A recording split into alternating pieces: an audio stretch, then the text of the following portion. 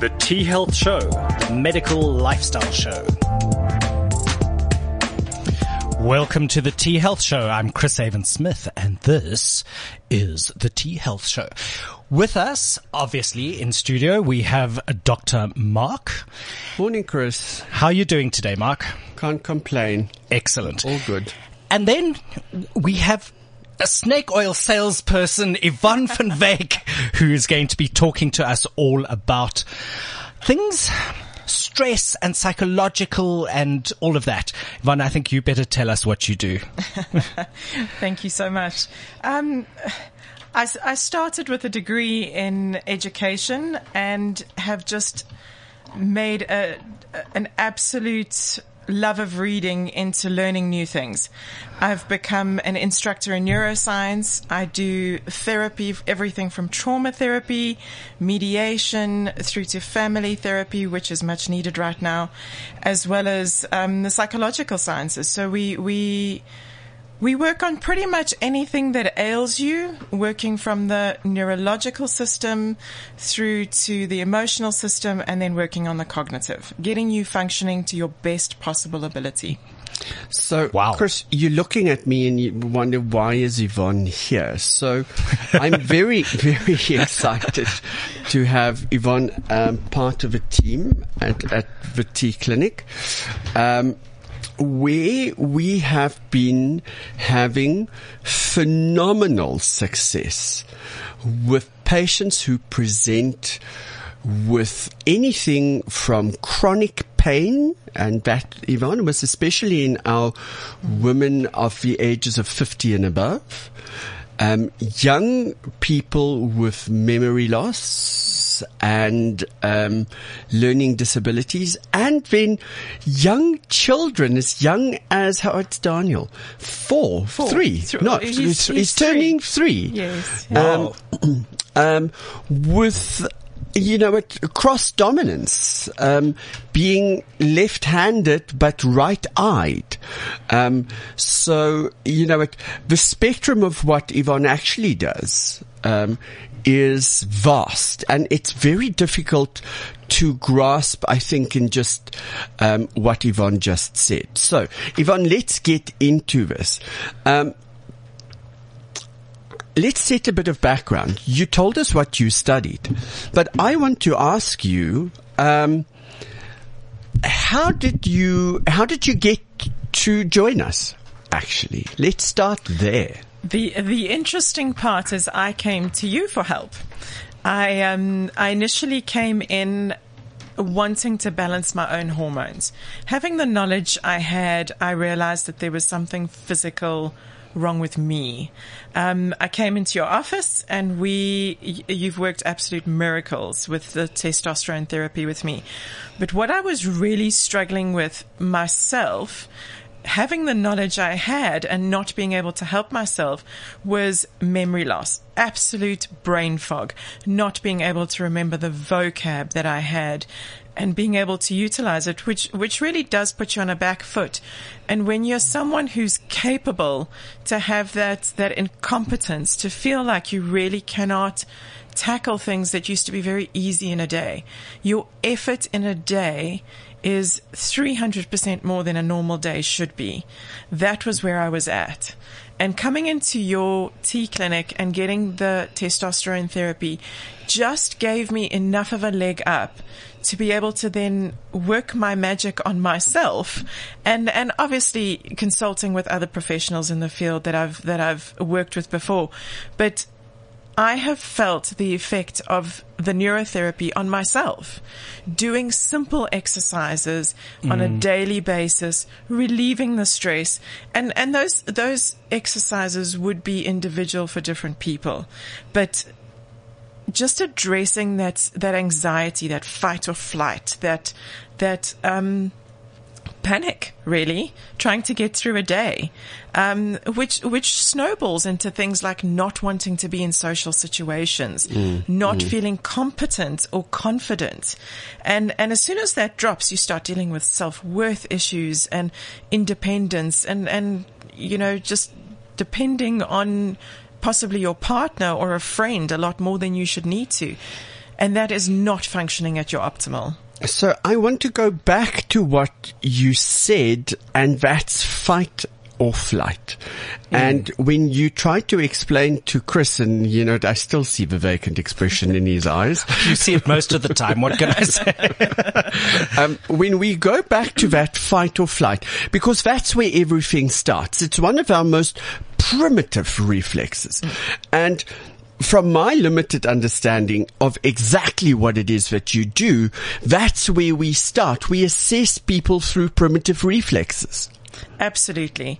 When our body perceives stress, and that is relative to your own situation and your own body. But stress being either physical, emotional, or cognitive stress. Absolutely. So whatever you perceived stress to be within your scope is what sends us back into a primitive reflex. Now, what primitive reflexes are designed to do is they're supposed to teach your body in a neurological way what the next step is. So the basic primitive reflex needs to go to rest for the next one to come into play. And if that one doesn't go into rest, you cannot develop further. And it causes more anxiety and it causes more stress. And when we get stuck in that, you then try to, any normal or even not so high functioning person would form coping mechanisms. And that's where you start seeing things that are diagnosed as ADHD or people who are antisocial or behaviors that are not acceptable, whether that's at school or in a work environment. But if that reflex does not go to rest, then we adapt in a survival mode, which is never going to be optimal. Survival being just make it through this incident, just get through this particular place, this particular environment. Okay. So immediately I want us to dumb it down. Dumb it down for the person that's listening to this podcast or to this broadcast into a point where, oh my God, this is me. I have this, or this is my child, or this is my friend's child or a husband is stuck in this. How do we recognize that I'm stuck in a primitive reflex, or I've reverted back from a cognitive state into an emotional state into a primitive reflex state? So the symptoms that we see a lot, you've mentioned a patient of ours who had memory loss, absolute memory loss. Having children come to you and ask a question 3-4 times, not calculating what you've said, not processing it, and then asking again. And that's probably high functioning for some of our children. Not being able to remember 2 or 3 instructions at once. Having a lack of attention. And again, I come back to those ADHD symptoms. When a child displays a behavior in a classroom, they are giving us clues that something is not right. If your child is learning to read or learning to write and showing signs of dyslexia, that really can give us a sign of the fact that we're not functioning in the reflex that we should be functioning in. If my child is struggling to read, it could be their eyes. It could very definitely be their eyes that they're not seeing properly.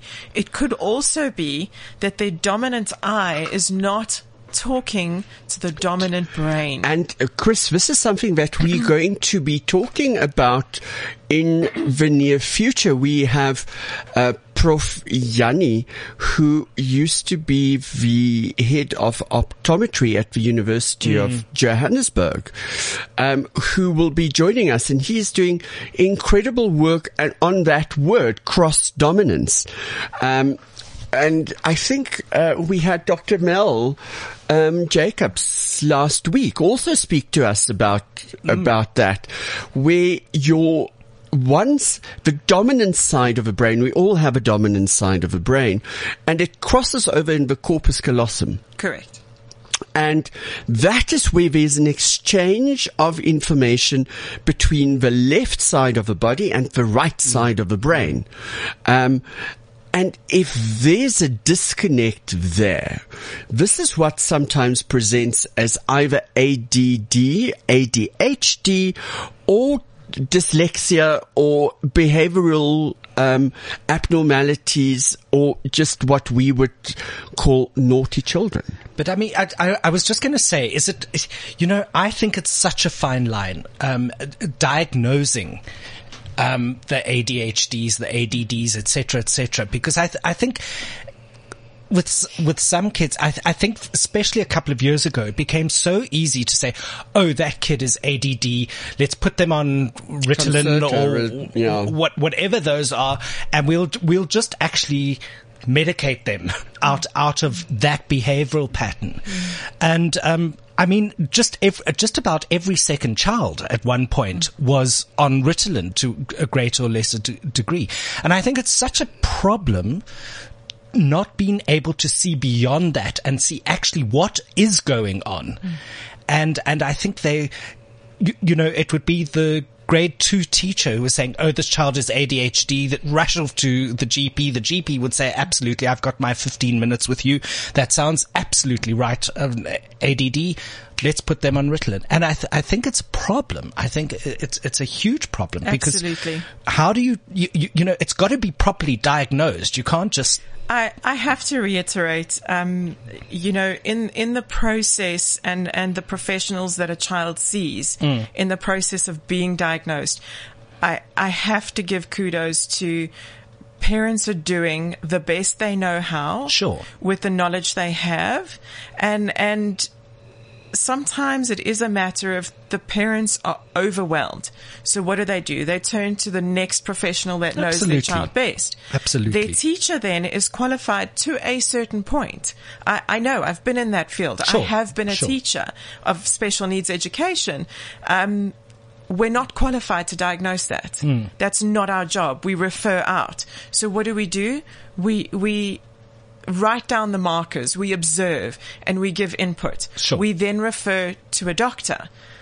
On a bad day, I think most of us could fit onto the spectrum. Oh gosh, yes. So depending on when we find this child, what mood they're in, what state they're in, they could also very well fit the bill. Especially if they've just had a fight with mom getting into the car when they've been late and they've only got one shoe and they haven't eaten because they were running late. The blood sugar's a bit low and all of that. No, add that all into it sounds like a normal day in my office. But I mean, that sort of is my point. Right. And I'm certainly not taking anything away from those professionals. What I was saying, to my mind, at one point it just became so fashionable to be able to sit around your... Oh, my kid's on Ritalin. Oh, gosh. Little Johnny, we've had to put him on Ritalin. Here's the thing.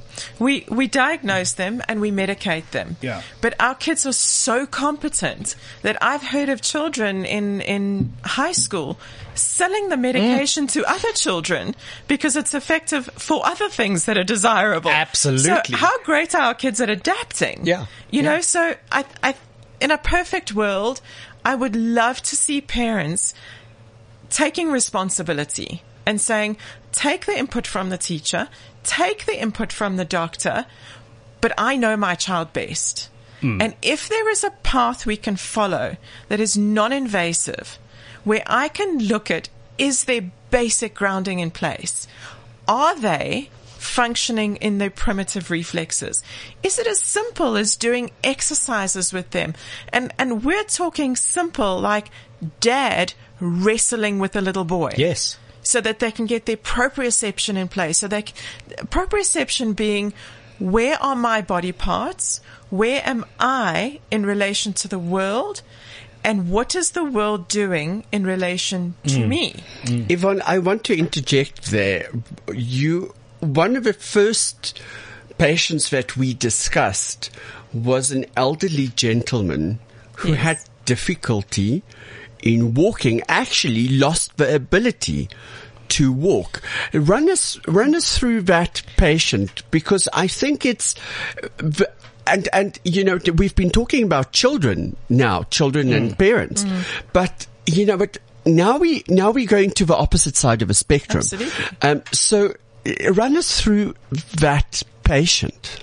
So to start, let's just confirm that the neurological system in a 4 and up, really from 7 it's developed, to 95 is exactly the same. And there's this wonderful thing called neuroplasticity. Yes, and this is what I want to stand still at a little bit later. We'll circle back. So neuroplasticity. The meaning of neuroplasticity is that there are neural pathways. They have a purpose. If you don't use it, you lose it. Your brain prunes at night and takes away what you don't need. If you use it and you have repetitions of it, it myelinates and it becomes a lot more permanent. So the premise behind that is, even if you're much older and we need to now regain that primitive reflex, if we need to remyelinate that pathway or reteach something, we can. This is the you never forget how to ride the bike. Correct. Now, we'll come back to this one, but you're going to tell us about this gentleman that we're referring to, and then I want to come back, neuroplasticity and riding a bike. So this gentleman came to me. His wife was concerned about his memory loss. How old was he? He's 85. Sure. He's still got some memory left. He's concerned about memory loss.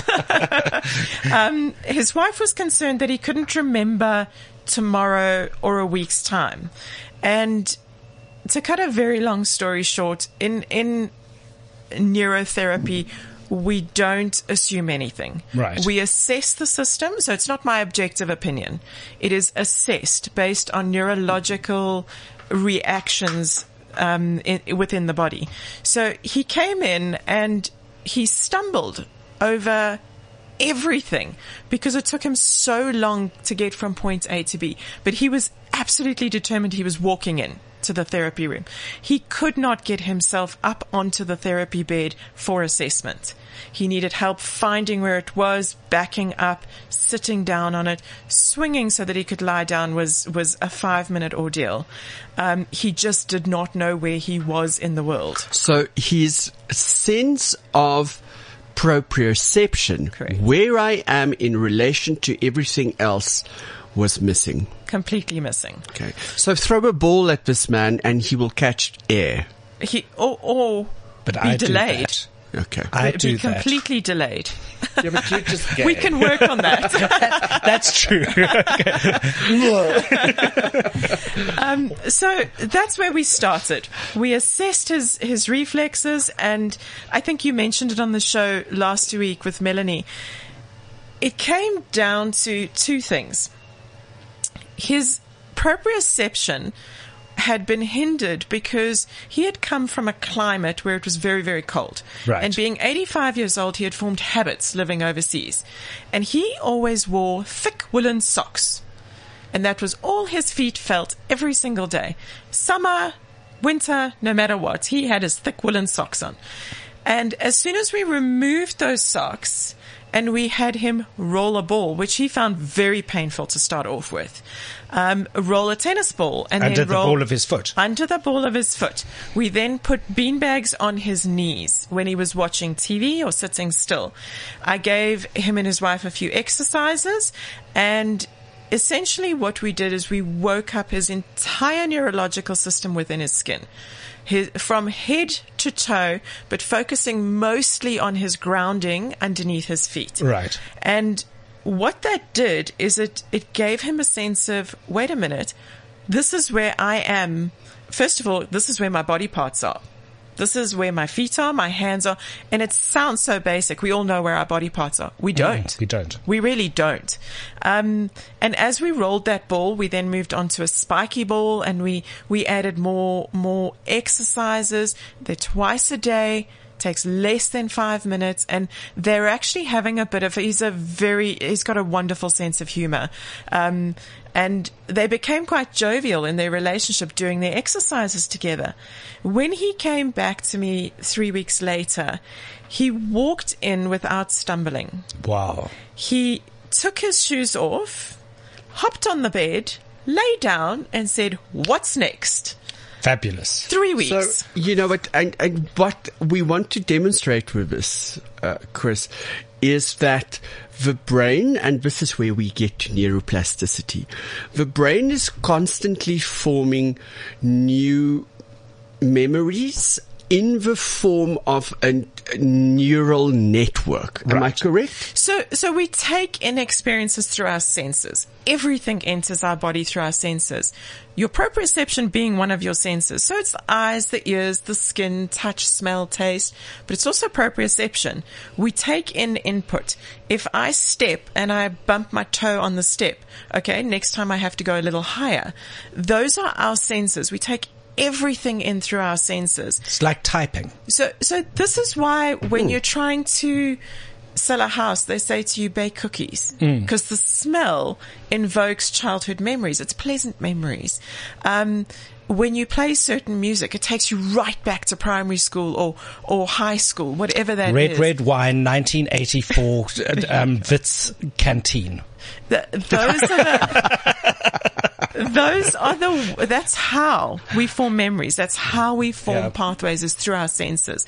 Now, if our senses are not working, how do we form those neural pathways? How do we maintain them? You know what? With the difficulty that I had with my vision over the past 3 weeks, I realized just how incredibly important that is, because losing one sense, it's incredibly difficult at our age to compensate quickly with your other senses. Whereas for children, it happens almost overnight. That the brain is fluid much more than us who's a little bit older, and you know what, repetition.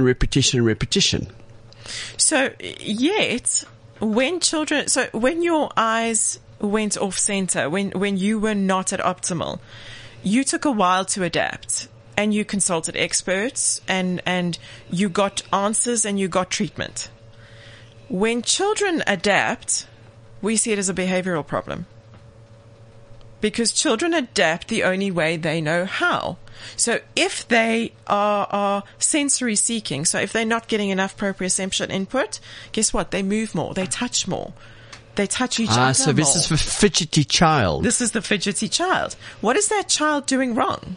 Actually nothing. They're really just trying to stimulate the sense and adapt. They can't go to a doctor and say, this is how I'm feeling. They can only adapt. And actually they're doing it really, really well. But it's not acceptable behavior. So what do? Medicate them.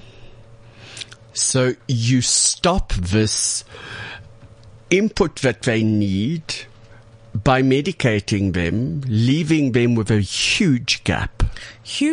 But also we then regress to the primitive reflex below that. Okay. So all we're doing is we're pushing them further and further back. There is a place, don't get me wrong, there is a place for medication. Within the neurological system, we have two reasons. You either have a chemical problem or you have a neurological problem. If it's a chemical problem, there is a need for medication.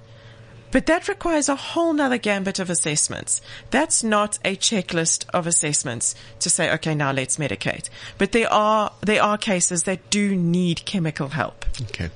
So I want to circle back to what we said, neuroplasticity and riding a bike. So all of us, most of us, I think, have learned how to ride a bike. It would be very interesting actually to see how many children that lives in Johannesburg know how to ride a bike? Because when we grew up, you know what? It was one of the first presents that you got. Remember that Christmas morning and there was a bike under the tree? You know what? Yes, you fell, you had your training wheels. Eventually the training wheels came off. Some of us still need training wheels, but that's just for life for you, Mark. But we all learned how to ride a bike. Now, very interesting. I saw a program, and Yvonne, I think you must know about this one, where through very clever engineering, an engineer reversed the action of a bike. So when you turn your handle to the left, the bike turned right. Sure. Okay. How counterintuitive is, oh my gosh. But now, My brain's adapting just to the concept. now, then he tried to learn how to ride this bike. So he's pedaling backwards. No. Pedaling is normal. Just the steering. Just the steering. Okay. It's just the steering. Guess how long it took him to learn how to ride this bike? I should imagine quite a long time. Sure, that's a trick question right there. 9 months. In 9 months. 9 months. Guess how long You it should have took gone to see me. Guess how long it took his child? Probably 3 weeks.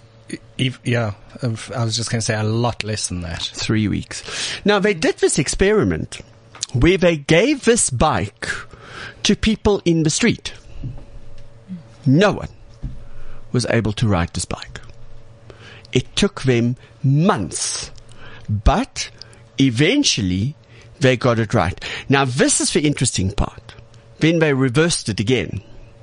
Normal bike. Couldn't ride it. Couldn't ride it for the first day. Yeah. Next day, perfect. And that is what neuroplasticity is. Absolutely.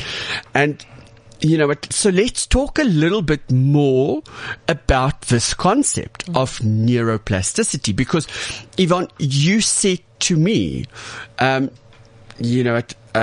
You have a paralysis of one of your cranial nerves, and this is causing you to have double vision.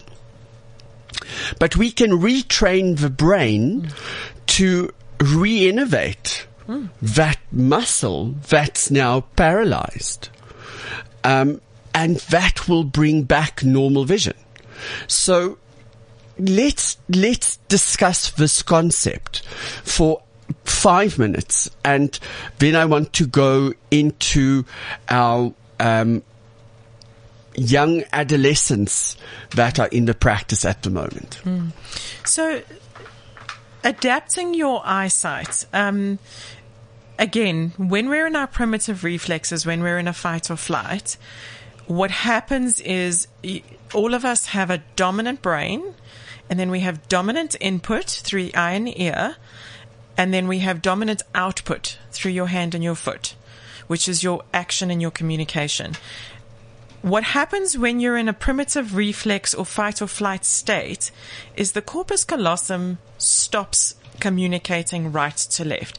So if you have a blocked profile which crosses over from the right brain communicating to the right side of your body, or if you have a mixed version of that, and you are stressed, it doesn't communicate clearly. It takes longer, and there is a breakdown in communication.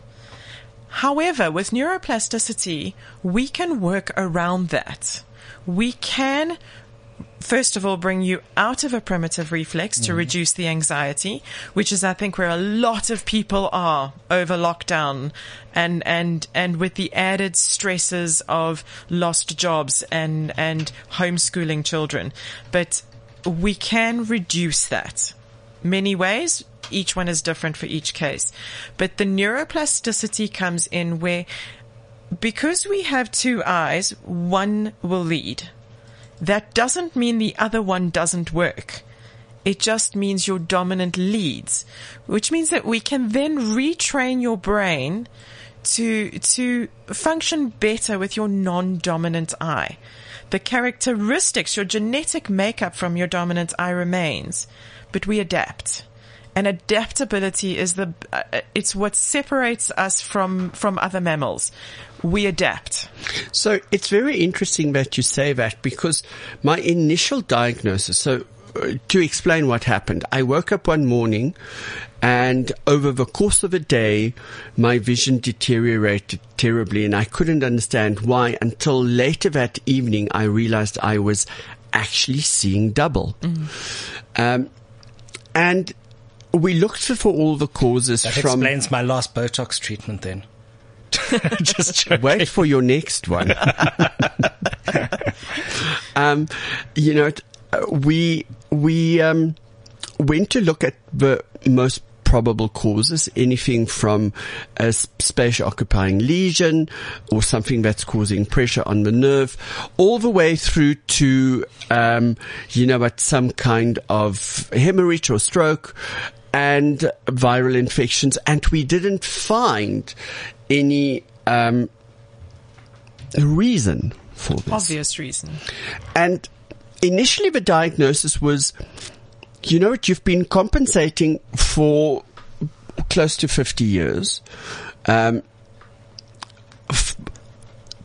being double visioned. But I played precision throw sports at incredibly high levels for all this time. Why did we suddenly decompensate? And then we went and, it was a COVID year. I moved the practice into a new office. There was some personal stress. There was some, work stress. And, just living in my head, as stressful as it is. So, there's a reason that you could have decompensated just because of those. And then I came to you and, you said, yes, that's possible, but let's fix it.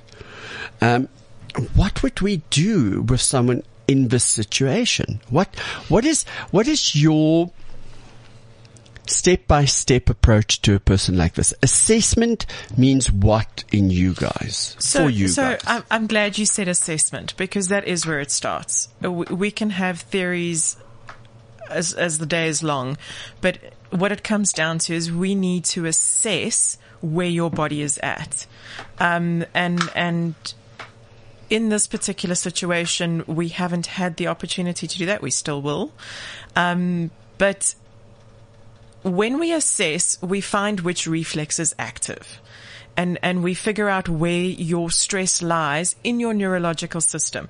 So that doesn't compute to, I am stressed about a personal event, doesn't make it an emotional stress. It just shows us where it is showing symptoms within your body. And what we do then is we have simple exercises that then relieve the anxiety of that stress and work with that particular reflex to integrate. So if we have, let's use the example of a reflex which is, without getting technical, a Moro reflex, which is your flail reflex, when you put a baby down too quickly and their arms go out. So it's a survival reflex.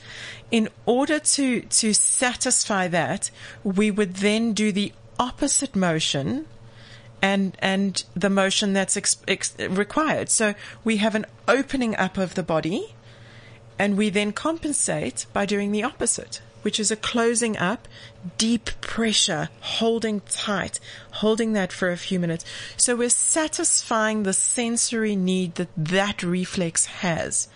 And in doing that, and there's a myriad of different people that have opinions on different exercises to have those reflexes be satisfied, and sometimes some work better than others, and that's the experiment part that we work with in the therapy. I want you to classify exercise, because a lot of people that hear exercise think running, jumping. And some of these exercises are a stretch, being held, play. So when I say exercises, they are motions. They really are are a way to satisfy your senses. And sometimes that is being quiet. We can't satisfy the auditory senses by being quiet. So those would be more active. But it does it does range from a very particular sensory input all the way through to games that we can play with children that stimulate that same sensory input, but in a much more playful way, which makes repetition much easier, but also adds emotion to it. And as soon as you add emotion of joy and time with mom or dad, that suddenly becomes much more effective than doing that particular movement in a stoic way with someone that I don't have an emotional connection with. So there's a range of ways that we can deal with this. When we deal with I was talking about the elderly gentleman. He prefers not to be touched. He is very like me. Tactile sensitive. I don't like it. So we gave him a ball. Put a ball under your foot. It shouldn't invade your daily routine. It should help alleviate stress. So he has a ball under his foot while he sits in front of the TV or he loves reading.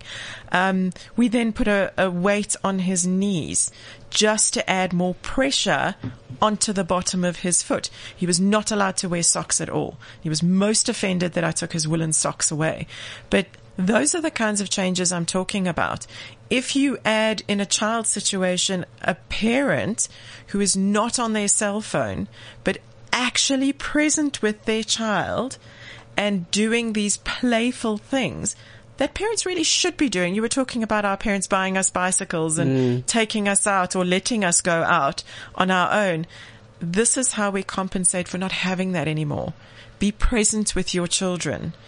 In doing that, some of them would be bouncing on a trampoline, teaching your child how to do a somersault, rolling your child in a rug or a towel, and then wrestling with them. These are all the types of exercises that help alleviate stress. It's very, very tactile. Everything is tactile. It's engaging the senses. It is tactile. It could be so much as baking. Absolutely. Because, again, with baking or cooking, you involve all the senses. You involve touch. You know, what does it feel like when you mix dough? The consistency of the dough, you need to be able to feel that. Taste. Taste the eggs, taste the flour, taste the butter. You know, it's sight. You need to look at what you're doing. This is fine motor skills as well. You know, using the cookie cutter, rolling with a rolling pin. Absolutely. Feeling the heat of the oven. You're smelling it's involving all senses, you know, and it doesn't have to be difficult, and anyone can do this. So this is one of the points that Melanie Jacobs that you had on last week and I agree on emphatically, and that is the fact that if you as a parent are present, and the same is true as an adult, whether you live alone and you maybe don't have the assistance required, chores. Do the chores. Yep. Everything that your body needs to know, crossing midlines, all these things that an occupational therapist will spend hours trying to teach you, can be done if you're doing the chores. Put a duvet in the duvet cover. Yeah, just try that on your own. Exactly. You know, if a child, my son is 5 and he's a little OCD like me, and his favorite thing to do is pack the dishwasher. Why? He gets to categorize. He gets the knives in a line. He gets the forks in a line. Gets the spoons in a line. So it's not just me. He puts the plates in one, and then you give him one bowl, and he reaches an absolute screeching halt. What happens next? If I don't interfere as a parent, he has to now calculate, compensate, make a plan. Those are skills we're taking away from our children. They need to do chores. When they sweep a kitchen or they sweep their own bedroom, because it's your bedroom and you should be cleaning it, they're crossing their midline. They're doing heavy lifting by moving furniture. This is stuff that we're paying occupational therapists to do when they should be doing it in their own home. They should be doing it daily. My children may not leave their room without making their bed. Does it have to be perfect? Absolutely not. But you're taking ownership of your environment. It gives them self-worth. I have an environment. I have a private space. I am proud of that private space, and I will maintain it. And I add value to the rest of the house by doing my little part. So important. It's you know what? If I could just take that, what you've just said, and put it on a pillow, one of these stitch pillows, take ownership, contribute to the well-being and the worth of your environment. And if the all of us same can rings just true. do that. Same rings true for adults. So the therapy that I'm talking about is a child, because we can influence their environment. But executive functioning, and we're talking about the cognitive part of what we do now, executive function is exactly that.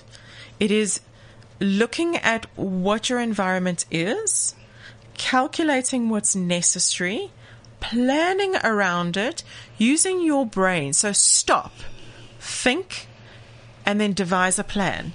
If you Stop, think, plan, act. Yes, before having an impulsive action or an emotional reaction. We need to get through the reflexes, satisfy that emotional well-being, and then we get to the stop and think. And we're expecting children to already be there. They can't be there. They're not developed enough to be there yet. Phenomenal. Okay. Yvonne, I want to circle back, to bring this back into what we're seeing in our practice. Now, it's interesting that we work with neuroplasticity and then with testosterone. And for a long time, and this is how, when you present it in the practice, I immediately realized, yes, but we need to work together. Because we were talking about the effect of testosterone on the brain.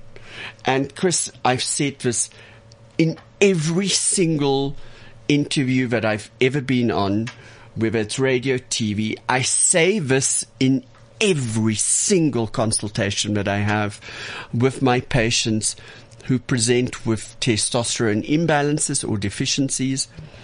The biggest effect of testosterone, and to, I want to say, a lesser degree, estrogen, is on the brain. It's on higher function. We know that estrogen has a very strong component with cognition and cognitive function, but more so testosterone. And I'm going back to a program that we had more than a year ago with Dr. Jody Price, who is a neurologist, that said to us that we have realized that testosterone is an incredibly important hormone in the functioning of the brain for a couple of reasons. Firstly, it works on the structure of the neurons themselves, the integrity of the neurons themselves. them. And then on the immune system of the brain, which is very, very intricate and very specialized. We have your normal immune system, yes, and that functions with more white blood cells, phagocytes, macrophages, etc., etc. But then we have things in the brain like glial cells, which we initially thought was only support structures of the brain. But that the glial cells work like macrophages. They devour substances and proteins in the brain that shouldn't be there. Now, this can be heavy metals, this can be protein components, etc., etc. But then there's this one, which very few people know about. And Yvonne, maybe you can expand on this. And this is the blood-brain barrier. The blood-brain barrier is a network of blood vessels somehow, and I can't envision this, that keeps substances out of the brain. We know this through pharmacology. There's certain substances that crosses the blood-brain barrier, like your old tricyclic antidepressants or your old antihistamines. They crossed the blood-brain barrier and caused drowsiness. And then the newer types of antihistamines do not cross the blood-brain barrier and does not cause drowsiness. And testosterone plays a vital role in the integrity of this barrier. So when we start combining the effects of testosterone in not only our older patients, but in the younger ones, we had 2 boys that presented with multiple concussions.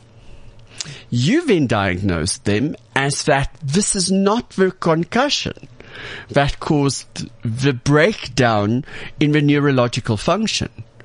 That repaired because they were young enough and had high enough testosterone levels that the testosterone fixed that. But we still put them on a little bit of testosterone.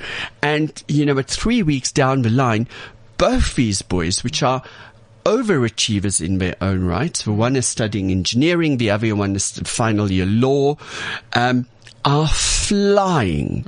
You gave him some exercises, which, I follow up on them weekly, they adhering to. But tell us a little bit about this and, how we can aid people who presents with something similar. Again, Mark, we don't assume and we don't guess. So when they come in, we assess where they're at. From a reflex point of view, one of the boys had a very active reflex still present. He was very anxious about starting varsity and his whole world was about to change. He knew that and his support system was not coming along with him. So his anxiety was through the roof, and that's where the exercises come in. We also worked on a few coping mechanisms for him, and he has a long road to go, because he needs to form coping mechanisms and rely on himself a bit more. What we eventually came out at with both of the boys is from the same family. And what we came at is there was an emotional disjoint. Both of them were not given the opportunity to function independently. They were told what to do, when to do it, and exceptionally bright, really, really capable men who had been groomed their whole life. And they were going to achieve great things no matter what. But they were groomed for success. Absolutely. The family, the whole family, all of them, are incredibly dynamic people. However, they were not equipped to do this on their own. And one of the men we are working with, building self-esteem, building his independence, and realizing that when you step into varsity, it's do or die. You're in. Yeah, especially and it's only what he's you. studying. He's studying engineering. First year engineering is most probably the busiest and most difficult of your first year courses. So to add to his self-confidence, we did do brain profiling. We looked at his dominant features, and at the end of this, we absolutely emphatically agreed he is in the right line of study. This is exactly what he is geared to do in every way from a brain profile point of view, which really sent him on his way with confidence.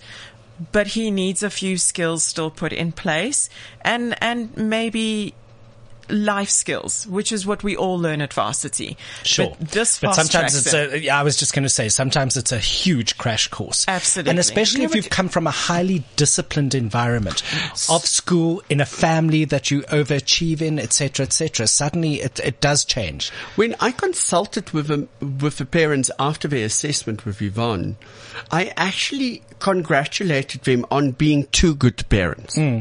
Because, you know what, they did absolute nothing wrong.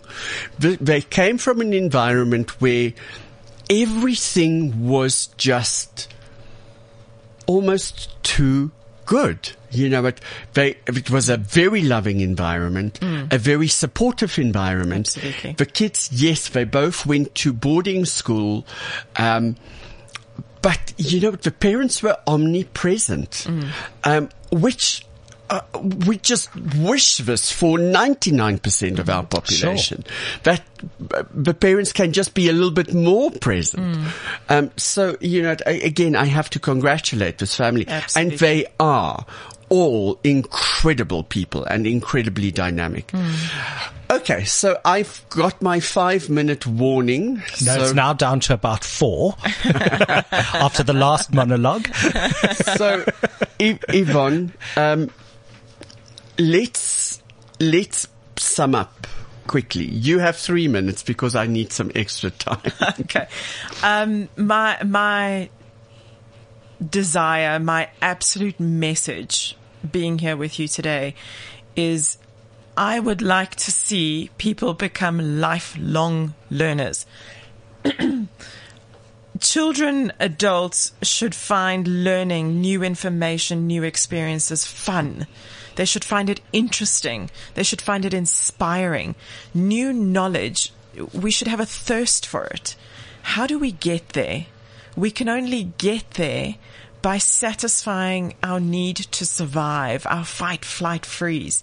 We also need to look at the emotional standpoint that we're at and satisfy the needs that are there. Kids give us clues all the time. Adults, not as much, but we can get there. Then we need to get to the cognitive. And the cognitive is really where the cream is. That's where the real magic happens. But parents, you need to get engaged. You need to take responsibility, and it doesn't need to be difficult or change your whole life world. But we should all be lifelong learners. We should really enjoy the process of learning new things, being surrounded by people who tell us new things. Whatever your learning style is, soak it up, take it in. That's where the magic happens. Okay.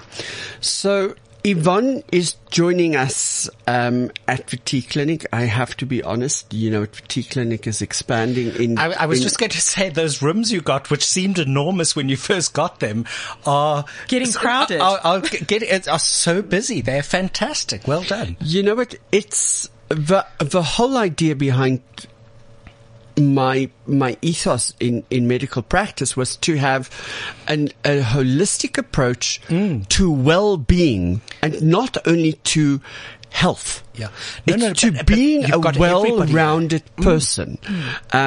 You know, be happy in where we are and what we do, because I found that through my work.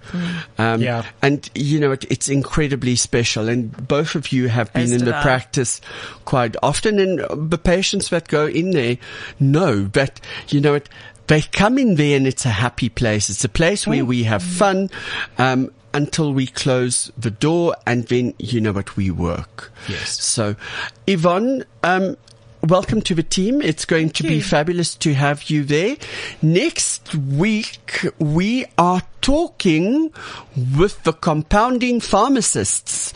And it's going to be all about, alternative remedies, and supplementation for certain diseases and ailments. Fantastic. We're heading for a third wave of COVID, and you know what, we will also touch on boosting the immune system, you know, through IV therapies, etc., etc. I mean, it's amazing going into winter. it's so important as well so not only with COVID, but we are going to go into a winter. Now, last year we didn't have that many flus. Why? Because people were isolating. But this year that'll increase. Yeah. So it's a hugely important thing. It was stunning to meet you, and we'll have a good laugh along with our friend Alice. We didn't mention Alice. Hello, Ali. Hi, Alice. Next time we're in the practice. So thank you so much, and have a good week. Thank you very much. Thanks, everybody. Take care. Bye. This has been the T Health Show with Dr. Mark and Chris Avon-Smith, sponsored by the T Clinic. For more information, contact admin@thetclinic.com.